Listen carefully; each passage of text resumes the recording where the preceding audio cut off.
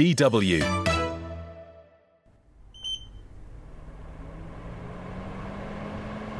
This is the sound of my home air purifier. It's one of the most important objects in my Delhi apartment, especially during winter, when everything is covered in a yellow toxic fog. During these months, anyone who can afford it stays inside as much as possible. When we venture out, we wear a pollution mask. During strict lockdown, when industry and traffic all but stopped, the sky above Delhi was unbelievably blue and the air was extraordinarily breathable. But as commerce ramps back up, pollution has again become insufferable. In order to curb air pollution, in 2019, the Delhi Pollution Control Board and a government research institute placed outdoor air purifying installations at 5 major crossroads. Researcher Sunil Gulia is overseeing this pilot project. We meet at an intersection where the institute has placed 11 installations along the road. The 2-meter-high S-shaped machines suck in air in the front, emitting clean air out the back. Basically, machines, we called it Vayu, Wind Augmentation and Purifying Unit. And in Hindi, Vayu we called wind. So a exposed filter which is loaded with the dust, we take it at our laboratory, okay, and then we test the dust for heavy metal analysis, for chemical composition, and to see that their correlation with the sources. The installations emit a stream of cleansed air about 15 to 20 meters long, dispersing breathable air at eye level about 2 meters wide. But is that effective? Definitely, one solution will not solve the problem of whole the city. These are small steps. I think for the local area, location-specific areas such as traffic intersections and you can say congested roads, bus stop, I think we should put all these type of machines so that we can provide a sort of clean zone so that people can breathe comfortably. The Traders Association of the bustling Delhi Lajpat Nagar market, where toy sellers offer their sometimes very noisy merchandise, didn't want to wait for the government to take action against air pollution. In January of 2020, in collaboration with local politician and former cricket player Gautam Gambhir, the association placed a 4-meter-high smog tower at the local market. Project managers claim the tower purifies the air of an area of about 750 meters around the tower.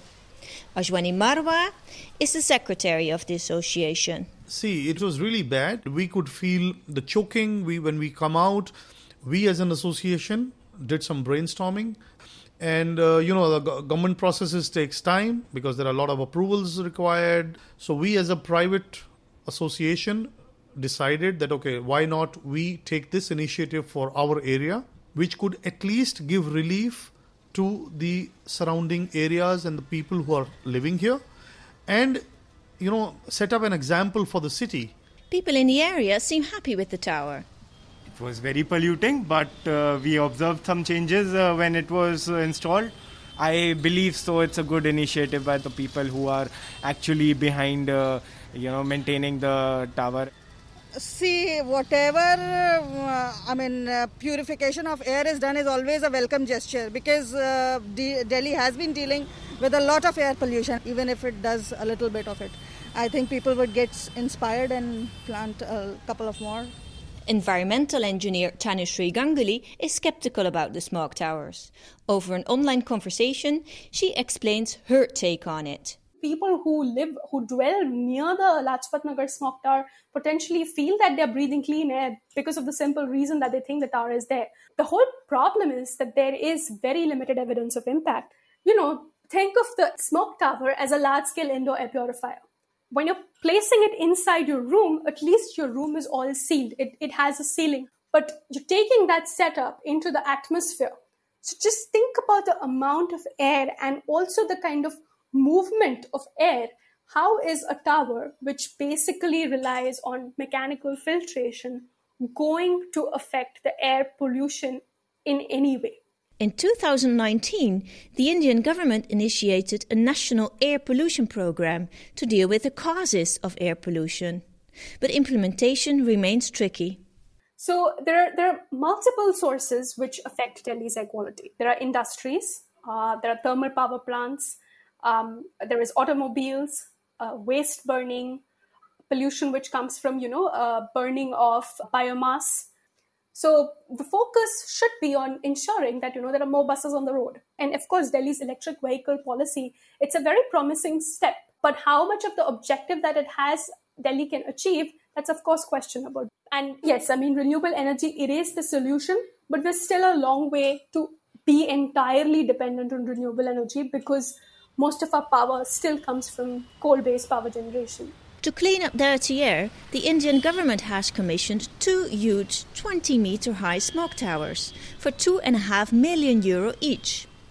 IIT Bombay, the group that's supposed to oversee this project, looked at the proposal and concluded it won't be effective. In July of 2020, the Indian Supreme Court ruled that the Bombay University will be held in contempt if they pull out of the project. We reached out to both Bombay University and the government's Central Pollution Control Board, but neither responded to our request for comment. All I want to say is that policymakers, judiciary, needs to be very mindful of the solutions which they propose. A solution which has no evidence of impact anywhere in the globe cannot be pitched as a solution, right? Meanwhile, smog season has started. Even after the coronavirus pandemic is over here in Delhi, we still will be stuck with pollution masks, trying to protect ourselves from the toxic air. For DW, I'm Saskia Koniger in Delhi. DW